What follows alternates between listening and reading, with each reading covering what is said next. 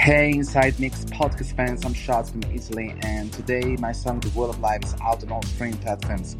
You're now listening to the Inside Mix podcast, and he's your host, Mark Matthews, so stay tuned. Hello and welcome to the Inside the Mix podcast.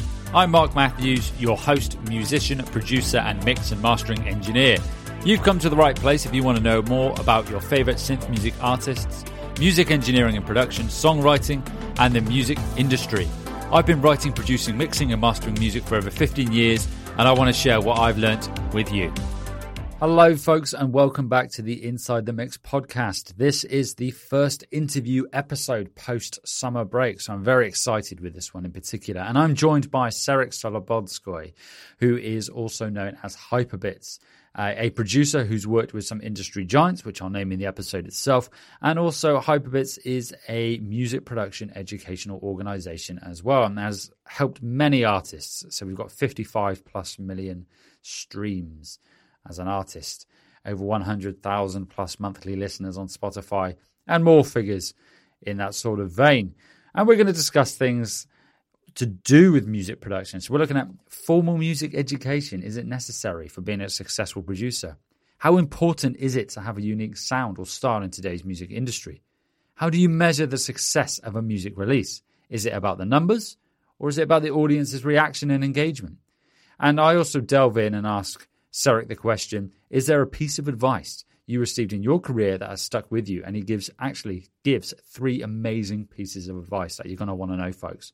So that's enough of me wittering on. Let's dive into this episode. Hey folks, and welcome back to the Inside the Mix podcast. If you are a new listener or viewer, if you're on YouTube, a big welcome. And don't forget to hit that subscribe button and also that notification bell so you get notified whenever there's a new episode, and also when I go live as well, which does happen.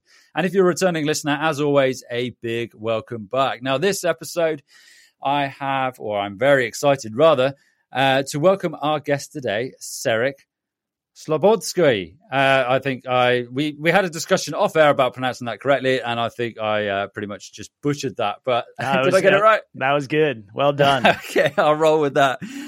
So a bit about Serek here, so also known as Hyperbits, and we're going to dive into that a bit later on. But inspired by San Diego, made in New York City, Hyperbits is a feels connoisseur. I love that. Whether he's producing for industry giants like Beyonce, Nick Jonas, and Tuvelo, or getting supported by the world's biggest artists like Above and Beyond, the Chainsmokers, and Griffin, his infectious, sunset-drenched melodic house has been streamed 55 plus million times. Amazing stuff. Hi, Serek, aka Hyperbits. How are you? And thank you for joining me today. I'm doing great, man. Thanks so much for having me. I think I've mentioned to you already, but a little tired because it's a Sunday morning for me over here, but I'm ready to get into all things music production and pumped to be here, man. Ace, man. I've been looking forward to this. I know we started chatting a number of months ago and we booked this, and but it has soon come around. And this is the first interview post my summer break. So hopefully we can dust the cobwebs. I know you said off air it's been a while since you've done an interview yourself. So we're both in the same boat, but it's going to be good. I'm really looking forward to this one. And I think the audience are going to get a lot out of it as well. So it's going to be fantastic. So I think it'd be good if we just dive in to what I read in your bio. So I'm just going to read this question I've got here. So your bio cites that your biggest accomplishment, put my teeth back in, is founding one of the most popular and well-regarded music production schools. It's amazing. I'll put a link to the website. I know we're getting ahead of ourselves a bit here in the episode description, but the audience do go check this out. Obviously, listen to the episode first. So music production schools in the world, teaching thousands of students the art of music production in the process. So I think a really nice question here is, what is your memory of your journey, and maybe like one or a couple of the biggest struggles along the way? Yeah, absolutely. So first thing I'll say is that I had literally all of the struggles. I never, like the main caveat here is that I never had some sort of like an official 5-year business plan or something. Like creating a music production school was very much a result of just, doing my thing. And it just kind of like formed into something very naturally. Like back when I was an artist, I was living in New York City, and I got hooked up with like some of the A&Rs that worked at like Universal and Sony. So I got a lot of remix opportunities, and I saw like, a decent amount of success on the artist side of things.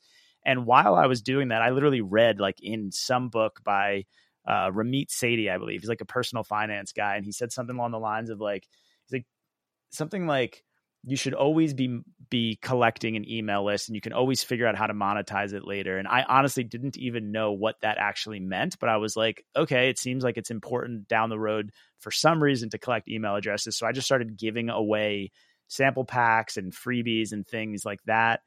Some of them went a little viral on Reddit. And yeah, like over maybe a few years or so, I realized that I had about 12,000 email addresses. And I wasn't really using them. I was just like, maybe I'd shoot an email out every like 3 to 4 months or something.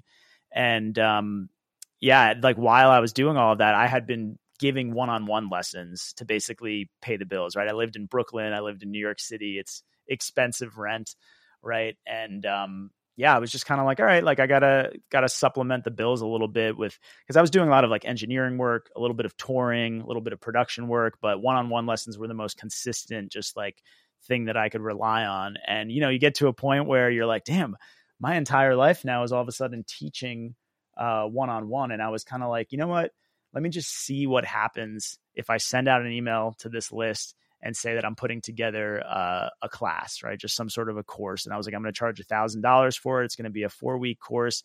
I hadn't even actually built it yet. It was just an outline of what I wanted to cover. It's mostly the stuff that I had, kind of figured out in my career and been repeating over and over in these one-on-one sessions. And so I sent one email and like, boom, 12, 13 people signed up off of that first email. And I was like, holy shit, like how many one-on-one lessons would I needed to have given to have made that much, right? And so right away, I kind of knew that I had something special.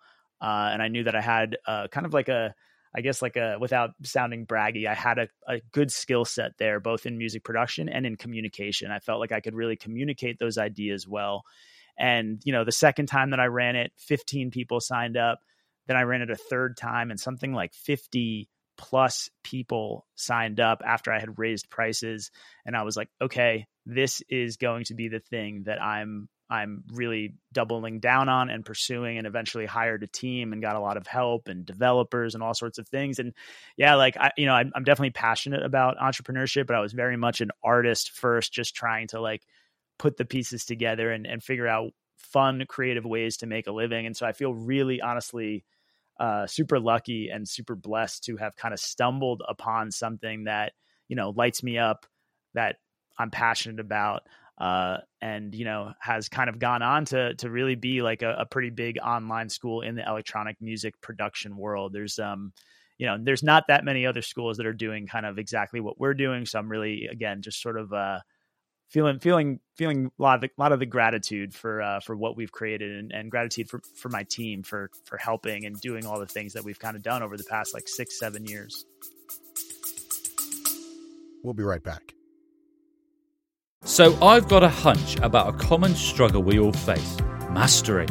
If you're an independent artist or music producer, you've probably encountered the frustration of masters that just don't hit the mark, right? They lack balance and refuse to play nicely across different devices and environments. Ever found yourself wondering, why don't my masters sound like my references? Perhaps you've spent countless hours attempting to master your tracks only to be unsatisfied with the results. Maybe you've tried every silver bullet plugin, or even dabbled in AI. Or perhaps you're already working with an engineer, but you're eager to explore different possibilities. Well, here's the solution you've been searching for: synth music mastering. I'm offering a game-changing opportunity with a one-time free test master for a limited time. Picture elevating your music with my unwavering commitment to quality and a personalized touch that you just don't get with the big mastering studios. The best part, it won't cost you a penny.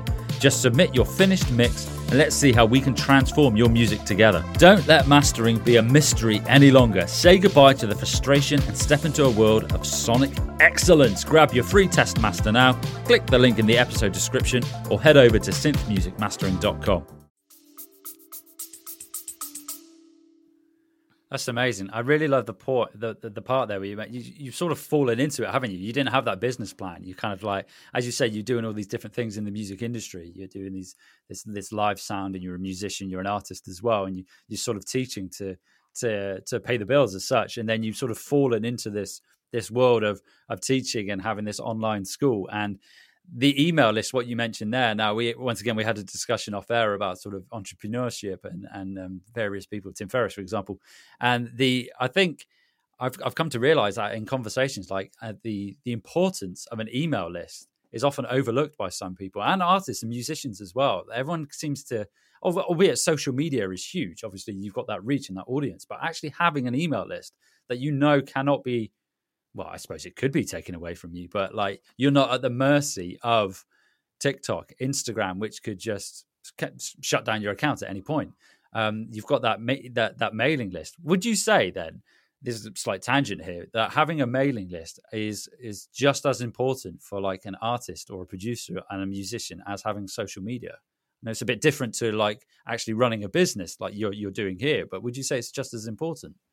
Yeah, it's it depends on what your goals are as a business owner or music producer or artist, right? There are each one of these mediums holds very different purposes in my mind. And I think something like, social media is really, really good for engagement and social proof, kind of building a community, things like that. But an email list is a really amazing tool to basically have an army of people kind of backing you in a community that's very like conversational and direct. So like the first time I got support from Above and Beyond, for example, they played one of my tracks on Group Therapy Radio. And then they have this thing where like you basically vote on your favorite track from the podcast. And I was able to send an email to my list at the time of, 10, 12,000 music producers and be like, hey guys, I'm going to give away like, a free collection of kick drums that I made. And all I want you to do is just go vote for my track. And so they ended up playing it, I think 3 times on the podcast because I had that like community of producers to support it. And then they started playing it on tour, and it got, there's like this cool video of them playing it in like Buenos Aires in front of like, 30,000 people or something. And I feel like that type of engagement and sort of like social support that it got played a big role in them liking it and supporting it. So yeah, I mean, to kind of get back to your question though, like social media, that is sort of the holy grail this day and age, I think, for success. And I think it also boils down to what it is that you love. Because for me, like sitting down and writing an email, like long form where I can get my thoughts out, that's just a medium that I enjoy creating, right? I enjoy kind of that long form, typing things out, long blog posts, right? Like long emails, things like that, where I can convey a story. I don't love creating social content. It's just not the thing that like lights me up. If I do it once in a while, I can get into it for short bursts. But if my life every day was just creating content, it's just not the life that I want to live. And I think at the end of the day, success really is or boils down to just doing something that you're excited about. So I think that social media is important, and it's something that pretty much any artist or business owner at least needs to engage in, but it doesn't need to be the thing that drives your business, because things like email and, there's tons of different mediums, right? They can all, they can be way more they could be a lot more impactful on your business specifically because, and like you mentioned, you own your email address, right? Or you own your email list rather. Whereas like social media, like I grew, a big Facebook following, and like then Facebook's algorithm changed and like nobody cared about Facebook anymore. And I couldn't even communicate to those followers without paying for it. And then the same thing sort of happened with SoundCloud. I like built this big SoundCloud following, and then everybody moved away to Spotify. And so you're kind of like following these, the like the stick or the carrot. I don't know what the expression is, but you're basically chasing something over and over. Whereas the email address the email list just keeps kind of staying there, right? It's something that isn't going to get taken away from me. And anybody can unsubscribe if they want to at any time, of course, but it's something that I can just rely on as a source for communication and for business. Yeah, I think that's a really good way of putting it. And you're right in that, like, yeah, I think each sort of platform has its own purpose. And you, like you say, you do need to have that social media presence, and it's how you use it. But I'm with you with the idea of like leveraging the power of a mailing list. I think it's an incredibly powerful thing to do. And I really like what you said there about success it comes with excitement, about being excited and doing something. So it kind of segues ish nicely onto like the next question, which is about sort of music education. I've asked this a few times on the podcast when I've had audio engineers on and producers like yourself. So with regards to that success and excitement and being excited about doing something, do you think a formal education in sort of music production or songwriting is necessary for being a successful music producer? Or is it a case of just being passionate, being excited about it, and just getting out there and doing it? It's a really interesting question, because technically speaking, right, like nothing is inherently necessary, right? It's not like, like coding boot camps exist, but they aren't necessary for a developer, right, to learn a coding language. There's plenty of successful coders out there who never took a boot camp or never took a course. Could it have, maybe fast tracked their progress or provided some sort of a foundation for them? Like, very possibly. I mean, at the end of the day, somebody like Tiger Woods, who is one of the best golfers ever, if not the best, he still has a swing coach, right? So having some sort of education or some sort of like person in your corner, or, like it can help, but it's definitely not necessary. And what I find interesting is that there is this kind of almost like, I don't know what the word is. Like, I feel like very much on YouTube and Reddit, there is this like community of people that are very turned off by education. It's almost like a stamp of honor or something, or a badge of honor to say like, oh, I'm self-taught. And to me, that is basically a little bit of like it's like an ego piece, where for me personally, once I put aside my ego and trying to be self-taught when I was coming up in music production, I actually did sign up for a music production school. That school is now no longer like a thing. It was DubSpot in New York City, and I spent thousands and thousands of dollars on this course, and it saved my kind of like, I think, career in music production, because it gave me this like framework to initially just like know, okay, here's exactly how to anchor my kick drum at the right dB to get the right sounds, right, to get the right gain structure, to learn how to create a professional sounding track, and how to use references to basically get my sound to be as good as theirs. At least like I could play my song and I could play my favorite artist song and it wouldn't sound any different. That was priceless. And then once I had that skill set, so many people came to me to, learn one-on-one, to engineer tracks for them. It even led to like my connections with some of the major labels, right? Like once they started talking to me and I met up with them and had like a drink with them, and they'd be like, oh, like we have this other artist that like listen to this song, like what would you do differently? And I had the framework and like the understanding now of how to attack it, and I can actually communicate it confidently. And they were like, oh shit, this guy kind of knows what he's talking about. And that really opened the door for me. So sure, like, formal education, it's definitely not necessary, but if it's something you're passionate about and it's something that you want to pursue, in your life, and I'm a firm believer that life is short, and it's really important to me, because I've had a soul sucking job, and I've had those careers where, I didn't really want to wake up in the morning, and there's nothing more kind of sad or depressing to me than to like not be passionate. And I just feel like if you love something, why wouldn't you be open to education and developing that love for learning? Because like at the end of the day, that's what music production kind of is. It's this endless opportunity to find ways to grow and to change your sound. And like, even now, right, I've been doing this for, I don't know, 12, 13 years or something. I still, every single time I work with somebody, I'm amazed at how much I'm learning, and I think that that's such a like positive attitude to maintain, because it keeps you kind of from becoming like that jaded, bitter dude who's just been doing something forever and is just like stuck in their ways, right? Like nobody wants to be that. I want to maintain that childlike wonder and awe about the things that I love. And I feel like education is a big piece of that. So again, it's not required, but those are the types of people that I catch myself like surrounding myself with, somebody who loves education and loves learning. Yeah, I totally agree with you there. And I've followed a similar pathway to what you mentioned there about how you kind of almost like expedite the process. Expedite, or that might be the wrong word. No, I think that's right. I think it might be expedite. I think it might be right. Trying to be fancy here.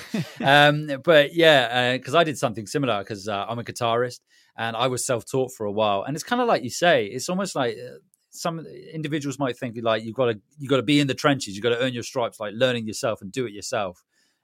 But like if somebody, it's kind of like when you think of studios as well, like the studio intern and the studio runner jobs, it's like people do that so they can learn, like you've done there. You mentioned about the kick drum and like knowing how to correctly process and gain stage a kick drum. It's like rather than sort of struggle around and muddle around to trying to do it, if there's someone else out there who can coach you to do it the right way and quicker for you to learn it, then why not do it? And I did that with playing guitar. I went into a studio, realized my guitar technique was shit. And then I had to go and have lessons, and it made me realize actually, having had lessons now, I've advanced so much quicker, and I wish I'd done it sooner. And then I went and got a master's degree in music engineering and production as well, which kind of set the foundation for everything I know now. The only thing I would say off the back of that is, I think having this could be another question actually to add to this about a portfolio of work. So if you are a producer and you want to start working on other people's music, I kind of always say to people, it's great to have that education, that academic background, but I think having an actual portfolio of work that you're developing at the same time can be just as important. What are your thoughts on that? Yeah, I mean, I think like neither one, without both, it's hard. Like confidence can only get you so far, right? At the end of the day, you have to have some sort of work that you've created that can kind of hold its weight and communicate that confidence that you have. And when I go back to thinking about when I was living in New York, and I got connected with those guys from some of the major labels, like a lot of it stemmed from a few remixes that I had done, and they heard it played like at a festival. That they were literally like, "Who made this remix? I want to talk to this guy," and like that was enough to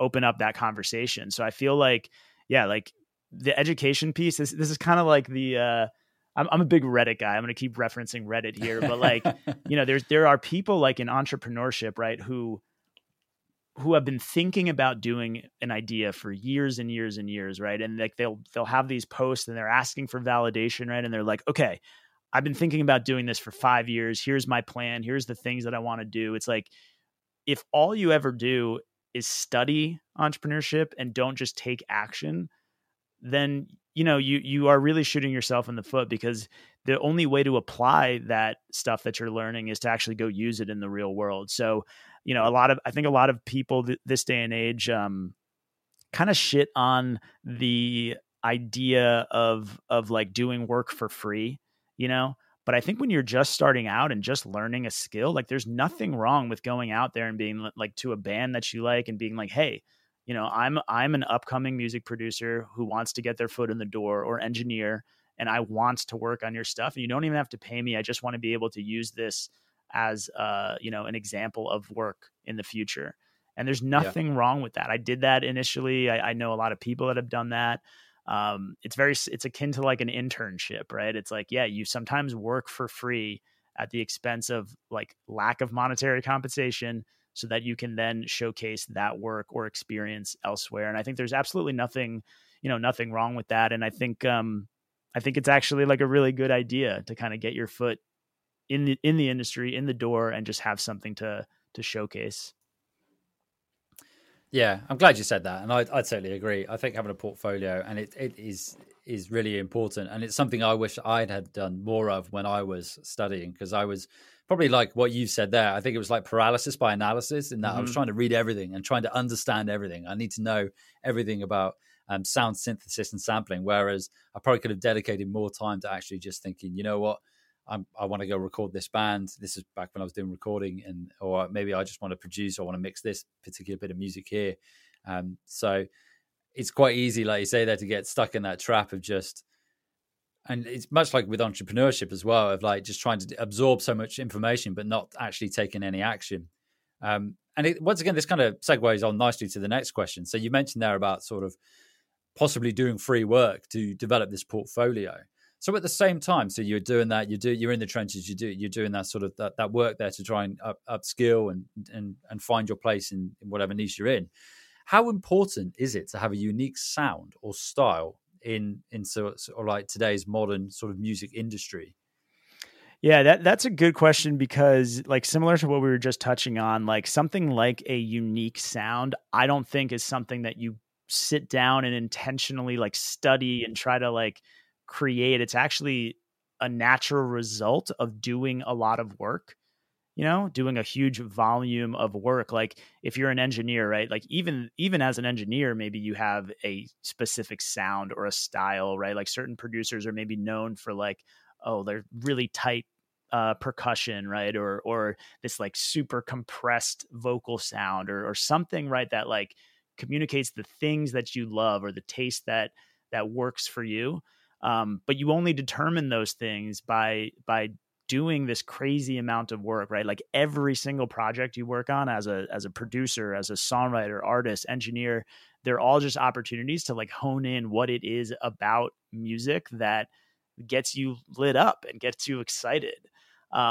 So,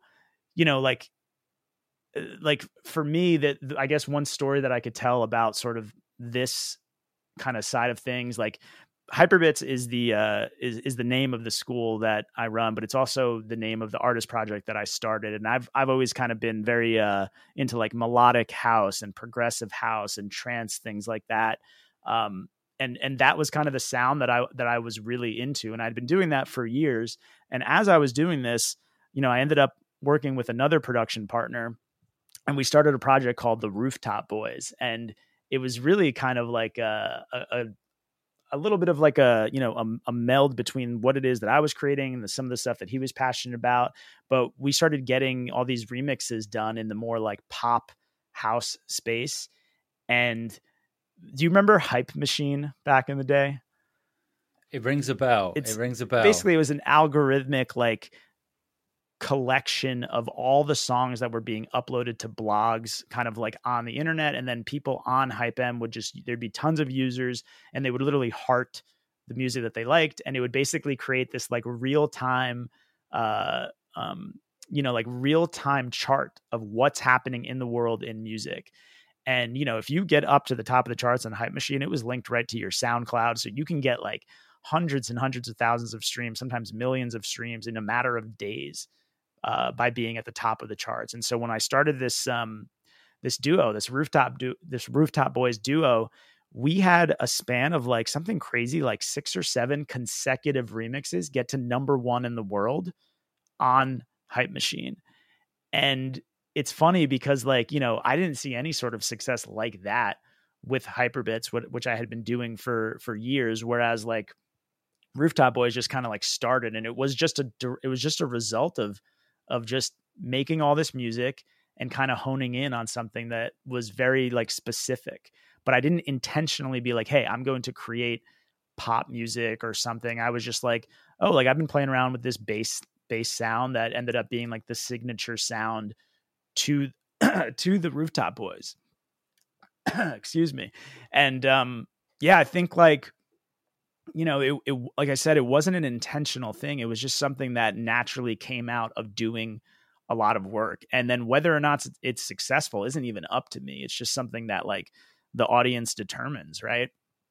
And I think like, people sit down to intentionally create these unique styles. I think there's something to be said about like, really honing in on what it is that you want to create and being very intentional about it.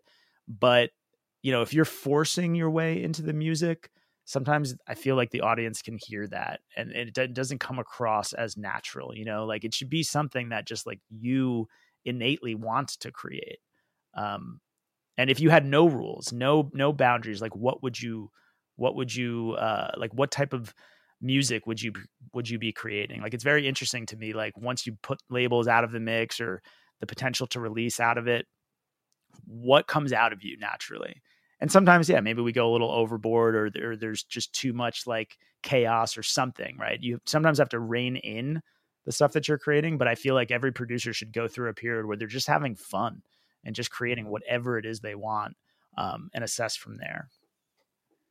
Yeah, it kind of echoes almost what you said earlier about how you started Hyperbits, in that you kind of just fall into it. There wasn't that sort of plan, much like you said with the Rooftop Boys, is you started doing this music and then you sort of fell into it. And I think that's the best way to do, because I think with regards to influences, you kind of are the sum of your parts. And it's really interesting what you mentioned there about how if you kind of, I don't know if the phrase translates, but if you try and shoehorn your way into a genre or niche and try and do something that's not inherently you, then the audience can hear that. And I have witnessed that myself, in that I have sort of tried and dabbled in different genres. And when I've been creating that particular music, it's good to a standard. But when I listen back to it, I'm like, actually, it doesn't really represent what my musical tastes are and what I like to do. And now I've sort of honed that in more given over time. So I really like that idea. And I think it's quite easy maybe to get preoccupied with what the current popular sound is and think, actually, I need to move in that direction if I want to be successful. Whereas, like you mentioned there, I think it can sound a bit inauthentic if it's not inherently you. I mean, some people might be able to get away and do really well just being able to create any sort of music in any genre, which hats off to them. But yeah. And there's also, there is something to be said about like borrowing trends or borrowing things that are working for other artists and like incorporating it into your sound. Like, I think that that's something that everybody should try. Like in electronic music, I think as a result of like Fred Again and a bunch of other artists, there's this like kind of stutter house craze that's been going on. And like, there's nothing wrong with kind of taking that element and throwing it into one of your songs and like seeing how it changes your production, or taking a trend and just like giving it its moment in your music. It should still sound like you if you're able to incorporate it kind of correctly and just like have fun with it in a way that lights you up. But yeah, it's like I think at the end of the day you want to try to avoid just changing your entire sound every time that the new sound comes about. Yeah. Fred Again's wild, man. I watched some videos of him like triggering like beats, and I'm just like, I'm not even going to attempt it. It's not my fault. I'm a guitarist, man. I'm going to stick with that. And maybe dude. I should have more of a growth mindset, but I've just seen him doing it. He was with Zane Lowe, and I was just like, that is insane what you are doing right now, man. Yeah, I actually saw him live exactly about 1 year ago. In San Diego, there's a festival called Crossed that happens right around now. It's actually happening this weekend, which I don't have tickets yet, but I might go get one on like OfferUp or Craigslist or something right after this interview and go. But basically I saw Fred Again last year, and dude, it was just like, sometimes, like there's this feeling of like, there's one artist that's just doing something so original and so cool, and there's this collective energy in the crowd, and you're catching them right at that like kind of peak, right when they're just blowing up but haven't like fully blown up yet.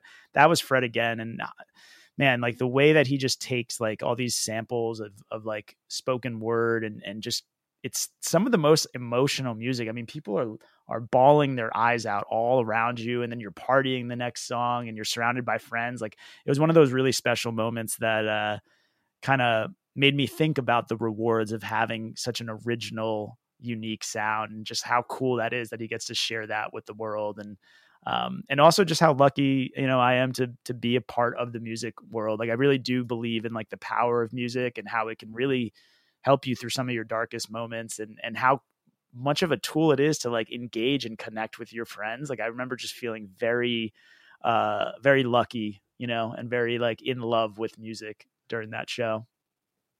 Yeah, amazing. It sounds like one of those like I was there moments, isn't it? Like when you watch a particular band, you're like, yeah, I was there just before. I knew them just before they got to that particular stage. Totally. But I love what you said there about music, and it's totally right. I know when I get together with my friends, but it's always a case of one of the first conversations is like, what is the soundtrack to tonight's barbecue going to be? Like, what vinyl are we going to stick on when we're having a few beers before we go out? It's that's why music is amazing. And totally to echo what you said there. Yeah.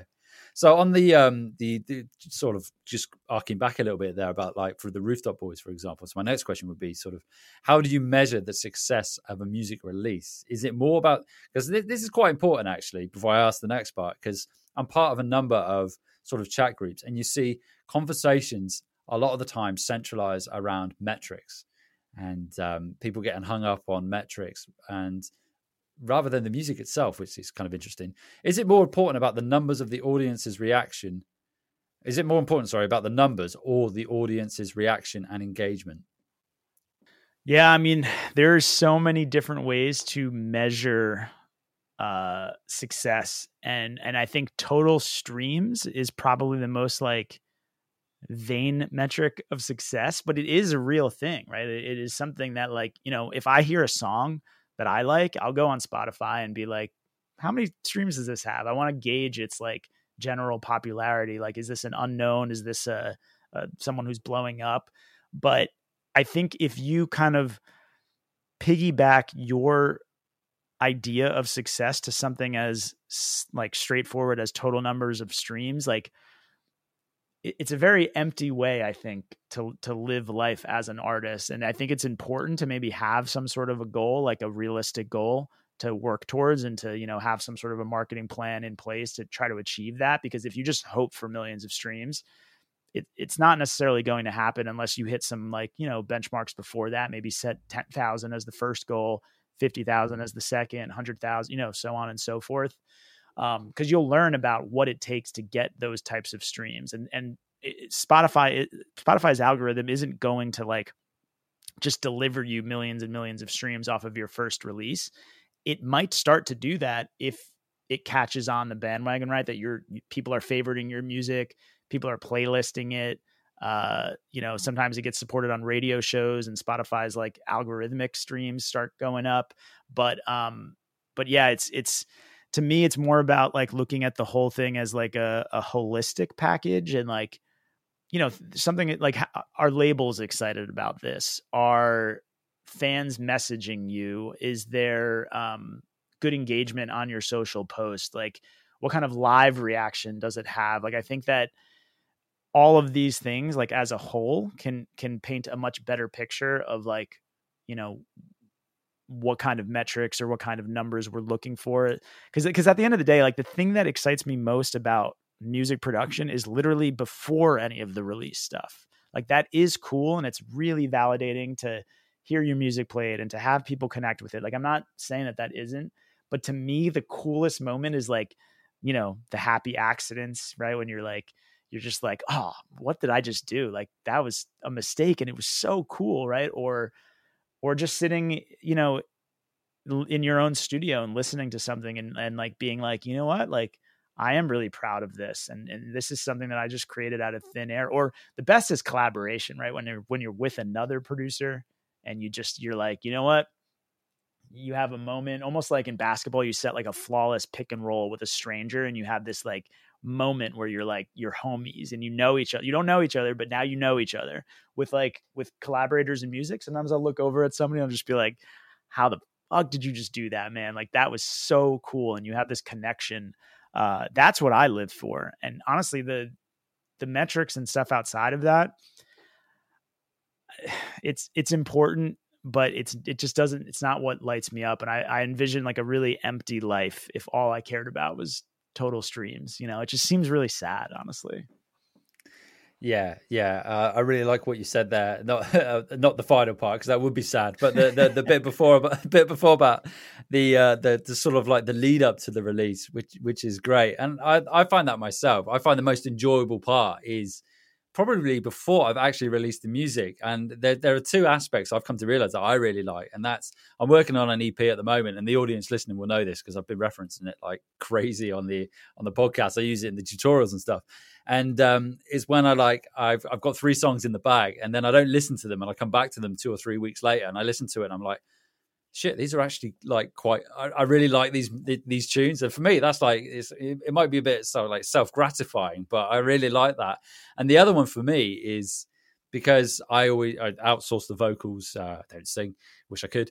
But when I have like an instrumental and then I have a vocalist put a vocal down on it and return it, and then listening to it and have that song come to life, that's one of the most like that part of the musical process for me is one of the best parts. It's like when I have a vocal put on a track and I'm like, yeah, it's because you're sort of able to finally listen to your music as a commercial listener, you know, like when you're in the midst of creating everything and you're focused on like, you know, this little automation here, the bass relationship to the kick or whatever it is that you're working on, like you are listening as like a scientist. You're looking at it and being like, okay, I got to make sure that this is all working, that it sounds good, right? And you're too far in it. You're listening to it closer than any audience, like potential fan would ever listen to it, right? And then when you take that break, a couple weeks, sometimes if you can take like even longer off, like that is the most rewarding listen because you're like, oh, like I'm not super like, you know, locked up on all the little decisions that I was making. I can just sort of like enjoy it. And even then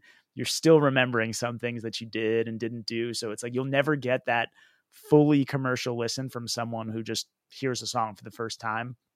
But, I'm with you, man. I love taking like good long breaks, and coming back to it with fresh ears. That's like one of my favorite kind of points of the process with music.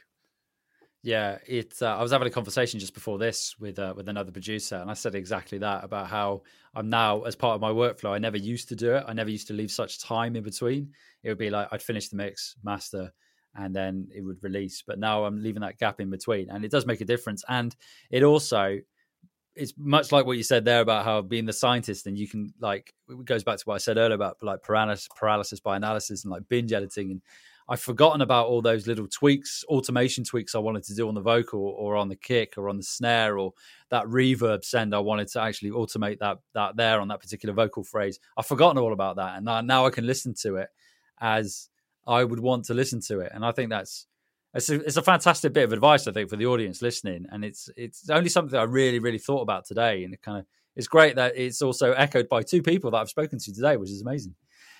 So on the topic of advice, it sort of leads on to the final question here.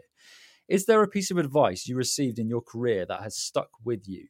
And can you share it with our audience? Yeah, I've got at least 3 that I like to kind of come back to nice. and share. The first one is not something that anyone necessarily told me. It's something that I've noticed and witnessed amongst the people that I've worked with that I respect the most. And it's just that writer's block is a myth. It is not something that is even real. Like professionals in this industry that, you know, have been in this a while do not have the luxury to wait around for inspiration. And they actually just rely on a very like particular set of tools and strategies and workflows and things to overcome the problems that they face.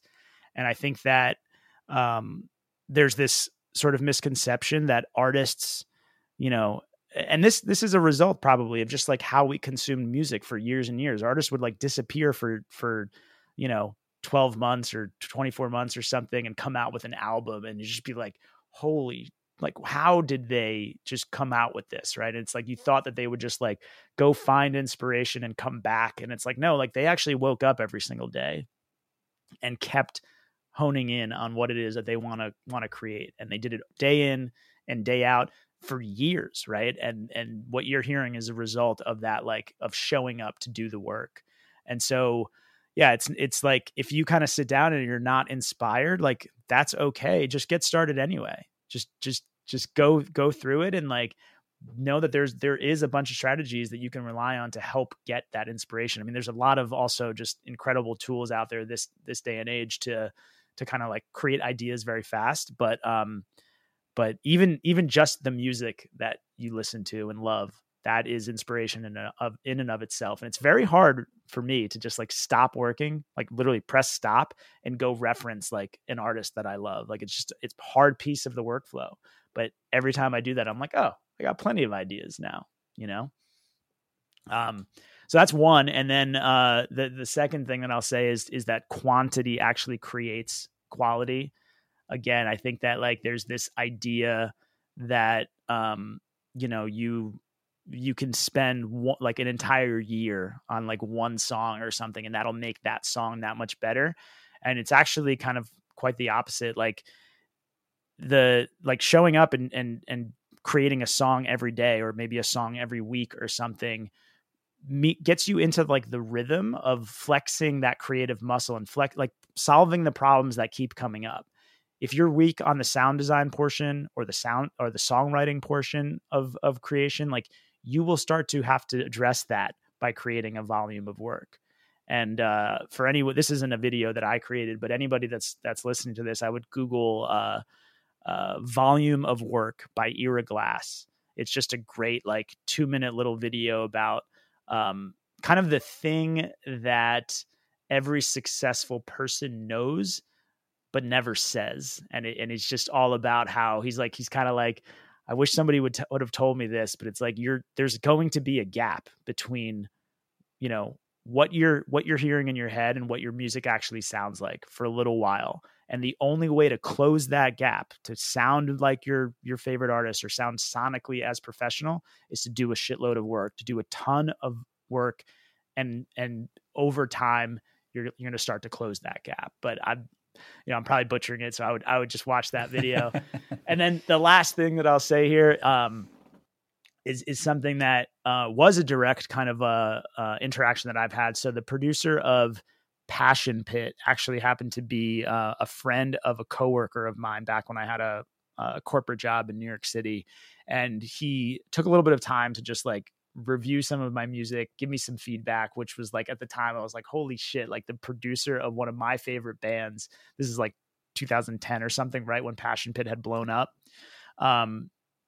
Took a moment and just like, listen to my music. Cause my question was like, dude, I've been doing this for like a bunch of years. What am I missing? Like, I feel like there's just something that I'm not getting. Cause when I listen to like other people's music, like there's something like, it doesn't sound as exciting. It's a little bit flat. It's kind of dull. And I thought that I was just missing this one thing. And there is no single answer is basically what he said. And he's just like, dude, this is what he said. He was like, I've been making music for 10 years now, and I'm just starting to get half decent at it. He's basically like, there isn't one answer. There's hundreds of answers, maybe thousands of tiny little answers that if you start to kind of take all of these things, they add up into something special. And kind of like, I think that our brain, the human brain, is very silly in that it likes to oversimplify, right? Most problems. And like, it's like, oh, like there must be one thing that I'm doing wrong. It's like, no, actually, like there's probably hundreds of tiny little things. And like, that's what music production is to me. It's this attempt to gather all of these little tiny moves so that when you're presented with these little problems, you have more strategies and techniques in your toolkit to rely on. And that's all it is, right? It's kind of just like lots of little moves. They slowly add up into something special. Some fantastic advice. And it's what you're saying there, the way you describe it, it's quite like a computer science sort of background. It's like abstraction where you're removing the unnecessary information. Then you're breaking it down into these smaller, more manageable chunks, and then sort of bringing it back together in this sort of compound effect. And I also really like what you said about the flexing the creative muscle, and it echoes a conversation I had approximately this time last year, actually, with a band called The Safety Word, and about how showing up every day and not waiting for inspiration to strike, but rather than just sit in front of your DAW, your keyboard, your guitar, whatever it may be, and just start to play something. Or like you said, there are many tools like Scalar, for example, that will generate a chord progression for you, rather than waiting for inspiration to strike. And it's something that I started at the beginning of this year, because unfortunately I fell into that category a lot of the time where I'd be like, oh, I'm not inspired. But I think that was just me being lazy and procrastinating and trying to do other things. Yeah. But yeah, all of that is fantastic advice, specifically like the and also the I was going to say the flexing the creative muscle, and the quantity equals quality, if I got that around the right way, which I really like as well. And how just putting the time in and closing that gap. So many really good nuggets of information there, I think, for our audience to take away. Yeah. That, the last thing I'll say is just like what you mentioned about, about like all these tools out there, right? Like Scalar too is a great plugin to maybe generate a chord progression or melody from you. I think it's actually really cool to see what's on the other side of only relying on yourself, right? Because if you sit down every single time and have to generate ideas strictly from your own head, the only thing that you can create is based on your learnings, your environment, your experiences as a human, right? That's all you have to access. And that might be a lot. And you can also learn more and always add to that. But if you're now accessing like all these algorithms or tools that can create ideas for you, you've just exponentially created a better like producer than who you were a second ago. And I feel like you're still relying on your taste, right? To determine what's dope and what's not. And I think like when I'm given ideas, maybe by an AI or by samples or something like that, I still get to tweak them, manipulate them, make them my own. But I get really excited when I stop relying like solely on myself to create, because like it's just to me, it's like you're collaborating with like such powerful tools. And there's, there can be sometimes like a little bit of a negative connotation to doing these types of things, but it's fair game. It's part of the game. And for anyone who thinks it isn't, I suggest they read the book Steal Like an Artist. I'm blanking on the writer right now, but it's one of my favorite books, and it's very visual, and it basically talks about how like everything in life is a remix and every idea is borrowed. So one of my favorite books. Yeah. I've heard of that book, and I think I'm fairly certain it's on my Amazon wish list. Christmas is approaching, so my girlfriend doesn't listen to the podcast, but if she did, there was a nod to that there. Maybe I'll make her listen to this one in the car, who knows. But Sarek, this is fantastic advice. Absolutely love it. It's brilliant stuff. So I think we'll just sort of end it here by where can our audience find you online, and have you got any like key dates or any releases or I mean, coming up? Honestly, we're always releasing cool stuff, always working on new projects. So I think the best way to kind of connect with us is actually to just go to hyperbits.com. That's our website.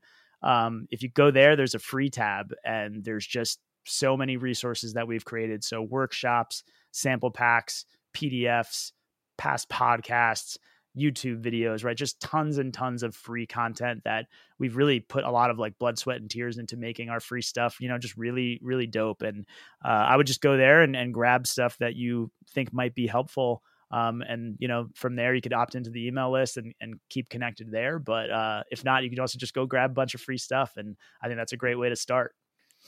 Fantastic. Excellent stuff. I will put links to everything that we've mentioned today in the episode notes so the audience can go away and do that. Who doesn't like a freebie? I know I do it all the time. I'm fairly confident the audience listening at the beginning of this episode, you've probably been introduced to some sort of freebie that I'm handing out there. So no, fantastic stuff there. It's been brilliant. And thank you for getting up so early as well and joining me on this today on a Sunday of all days. Yeah, I sound like such a baby getting up. It's not even that early, but No, excellent stuff. Cheers, buddy. I'll speak to you soon. All right. Thanks for having me, Mark. Whoa! Before you go, make sure to snag your free test master from Synth Music Mastering.